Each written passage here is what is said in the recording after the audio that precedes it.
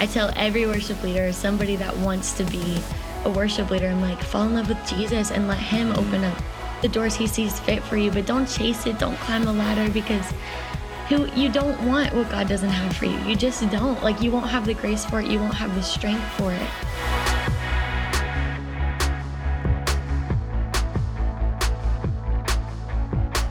Well, hey, everyone. Welcome to Framework Leadership, a podcast about principles and ideas you can use today to take your leadership to the next level. I'm your host, Ken Engel, president of Southeastern University. And I'm your co-host, Michael Steiner, vice president of Innovation and Communication. And we are excited today for our guest, Tiffany Hudson. Tiffany is an SEU alumna and is a member of Elevation Worship. She is an incredible artist, a worship leader, songwriter. Tiffany, it's great to have this conversation with you today. I am so honored. It just feels so sweet to get to connect with y'all. Yeah, good to see you. And I want to first open up our conversation about your time at SEU. Tell us how did your time at SEU prepare you for where you are right now, and what are some of the lessons you learned during your educational journey? Absolutely. I tell everybody SEU was some of my favorite years that I've lived. I had the best experience at SEU. I really just feel like it was obviously a time to build relationships and friendships and just grow as an adult, as a human, all those things. But the other level too is like, I just got to hone in on some of the giftings I feel like God gave me and just get discipled and all those things. So it truly was some of the most formative years. And without a doubt, like it is such a vital part in my story and the open doors that God has for me now. I definitely think that my time at SEU is so valuable for that. Yeah, and what I love about your journey, and I got to watch it, we got to watch it come up from ours, how involved you were with everything. I mean, you were everywhere you could go. You were singing, you were on a team across the board. I mean, you were even working locally with different churches, singing and different stuff like that. What advice would you give to current college students about being involved on a deeper level? How important was that for you? And what advice would you tell them about getting involved? Yeah. Well, I think with anything in life, you really get what you put in. Like, you could go to college and just kind of do the bare minimum, show up at class, not really attend any events, and you could get a fine experience. But if you choose to just commit and just say yes to everything, like, I'm just going to have 4 years of my life where I'm saying yes and I'm being involved. And I think that's truly when you get the best experience, putting your whole heart, your whole self into it. So that's for sure my advice. Like, show up to things and go afraid and alone if you have to, or invite somebody. Like, just be a part of it. And I think you'll be surprised at the relationships that even bless you down the road and the things you learn throughout the process. So that's for sure huge. Was there any part of the experience that you say, like, man, everybody else did this and I did it too, but that didn't matter as much? Like, what are some of the things there? Sorry, wait, repeat. I'm sorry. So was there something about it where you're like, man, don't worry about that as much as in the time frame, it seemed like it was a big deal, but as you reflect back on it, it's like, that wasn't as big a deal as I needed to. If I had put more time anywhere else, that didn't matter. Okay, I hear you. Yeah. I mean, I think that kind of goes for everything for me. Like, I think I have the personality that tends to just overanalyze every little decision, every little thought. Or if it's like you get an opportunity, say, I guess for my example would be like, I got to sing at chapel and that was huge for me, but I messed up. And I was like, it's the end of my dreams, end of my goals, all that kind of thing. And you're overthinking, they're never going to give me an opportunity again. Which one? God is the one who gives opportunities. So it's not all in the hands of man anyway. Mm-hmm. But I think our human minds can just overanalyze and think it all depends on us and our perfection and all of those things. So just realizing that God is truly sovereign and opens up the doors when we need them opened. And yes, he uses man and doors open and opportunities, but don't overthink those things because God is so much bigger than all of that. Yeah, absolutely.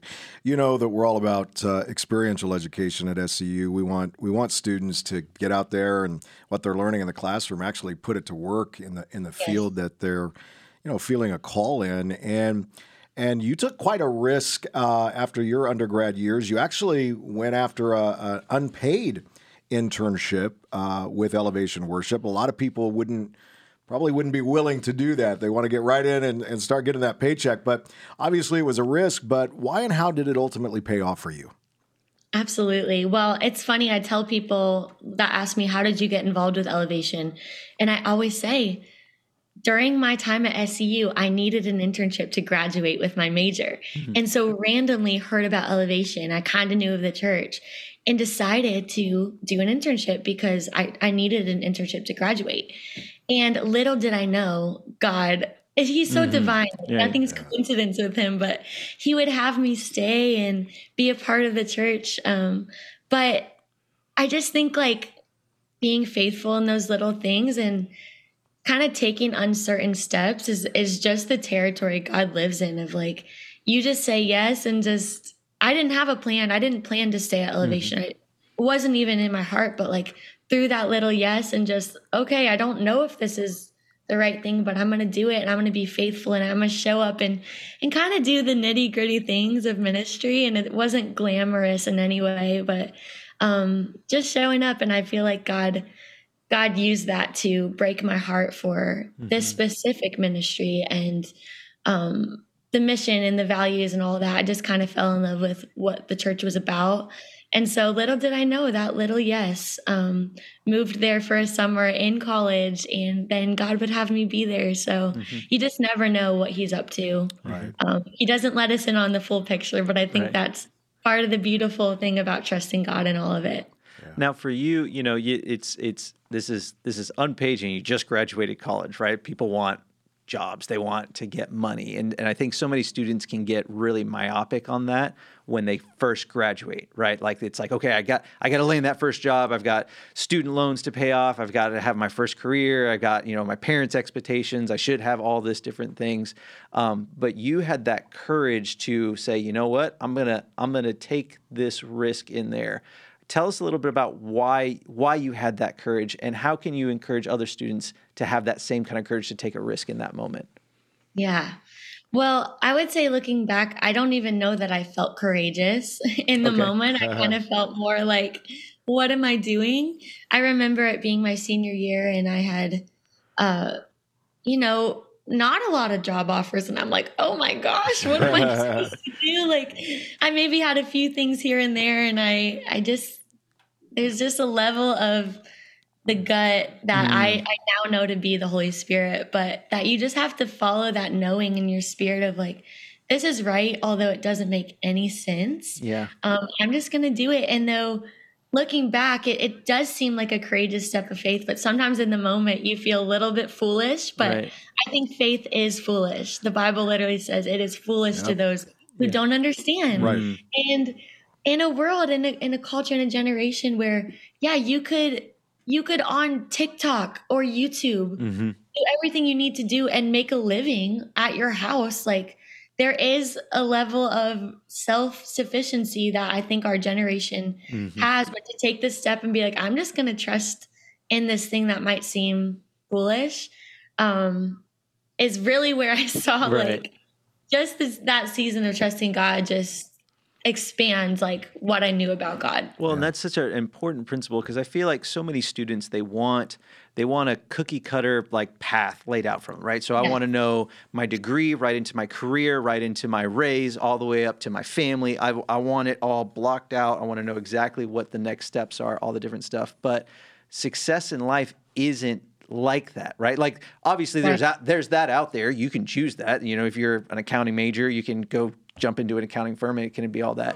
But just like you talked about, the opportunities that are out there, if you lean on that Holy Spirit, lean on that gut, and be willing to break out of the path, right? Break out of the predetermined path.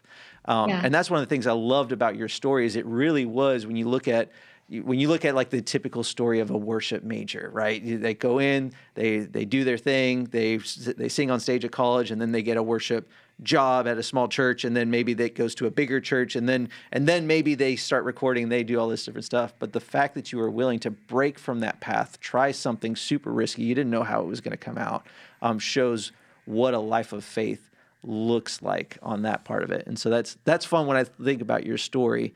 What would you encourage people about faith? Like, what is it? How do you stir that up? How can you begin to flex that faith muscle in yourself even now?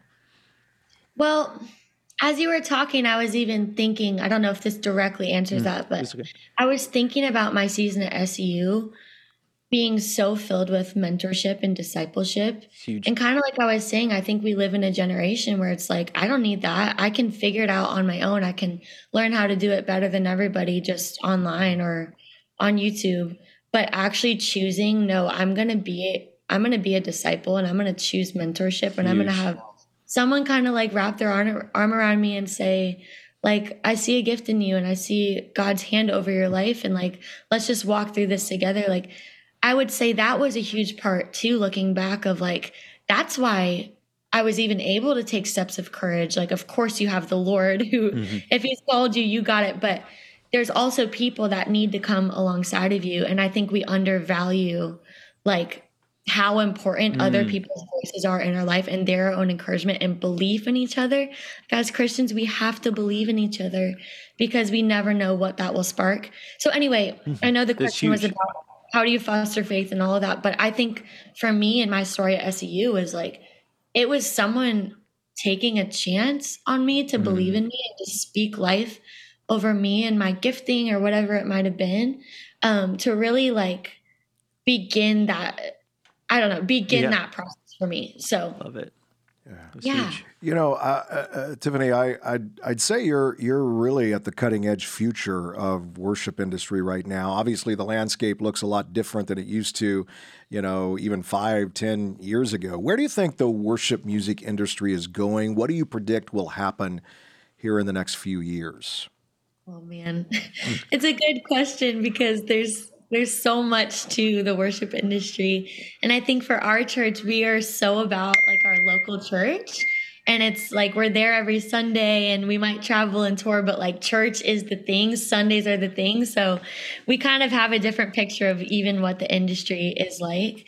But man, I just see like devoted lovers of Jesus that really care and love Jesus and letting it all be about that. Because I think if we're honest, like we live in this day and time where worship can be about all of the other things and all of the wrong things.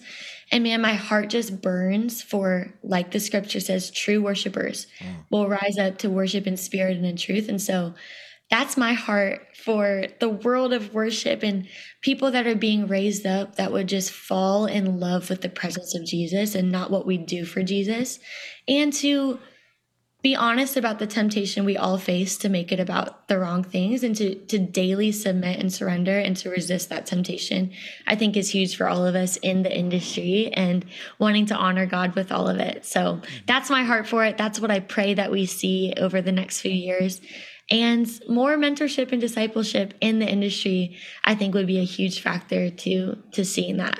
So what advice would you give to worship leaders, you know, young worship leaders coming up right now? What do they need to know about this and going forward? Maybe something that you didn't know at the beginning that you now know. What would you tell them? Man, I mean, mine always comes back to the most simple thing, but your secret place with Jesus is literally what will sustain you.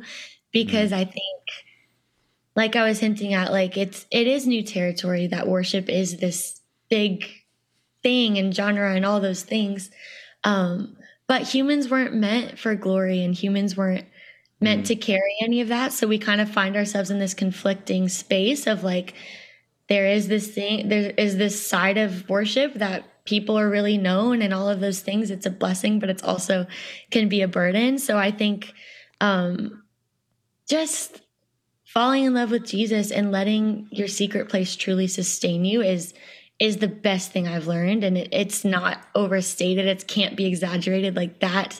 I tell every worship leader, somebody that wants to be a worship leader, I'm like, fall in love with Jesus and let him open up the doors he sees fit for you. But don't chase it. Don't climb a ladder because you don't want what God doesn't have for you. You just don't. Like, you won't have the grace for it. You won't have the strength for it. And so that's what I would say.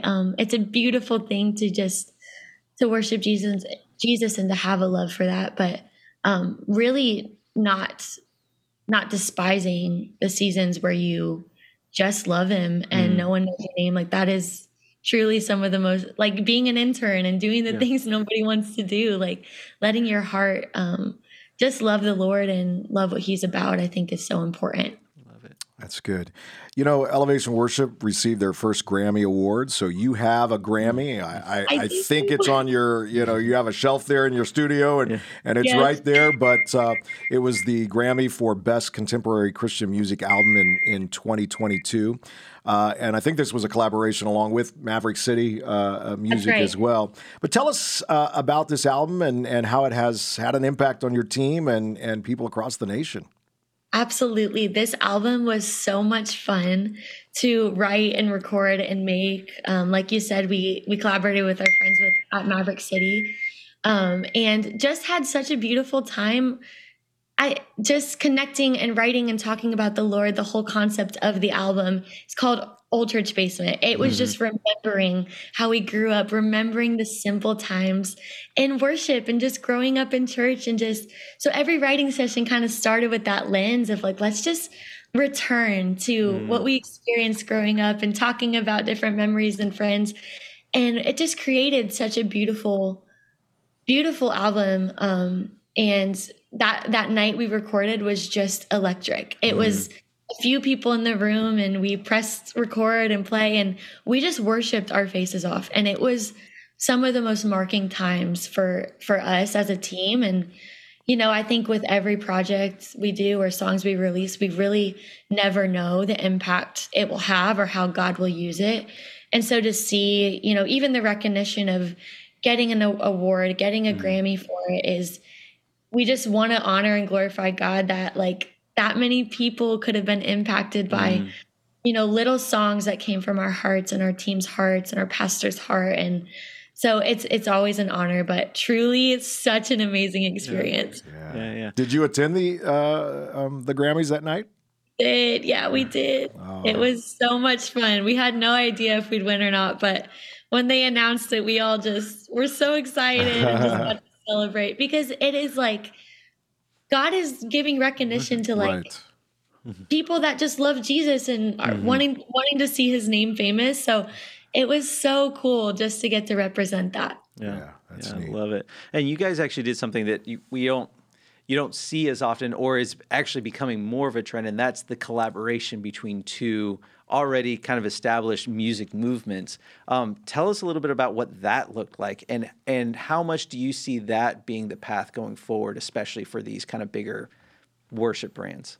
Yeah, I think collaboration is one of the funnest things to do because you're like, this is what God's doing in our ministry, in our church. And they're like, this is what God's doing in our ministry or whatever we're a part of. And you just get to bring that together. And it's kind of like everybody just throwing paint on a canvas. And what you get is so beautiful and different than you ever would have had if it's just you. And even when it comes to writing, like when people ask like advice for writing, and not that I know everything, but what I've learned has been like collaborate, get with other people because I can only take an idea so far, but when you bring it to somebody else, which takes courage and vulnerability, they're able to shed their light on it and put their paint on it. And it just becomes this beautiful, sometimes messy masterpiece. But it's so important. Like, I just think the scripture where like it talks about how every part of the body is necessary.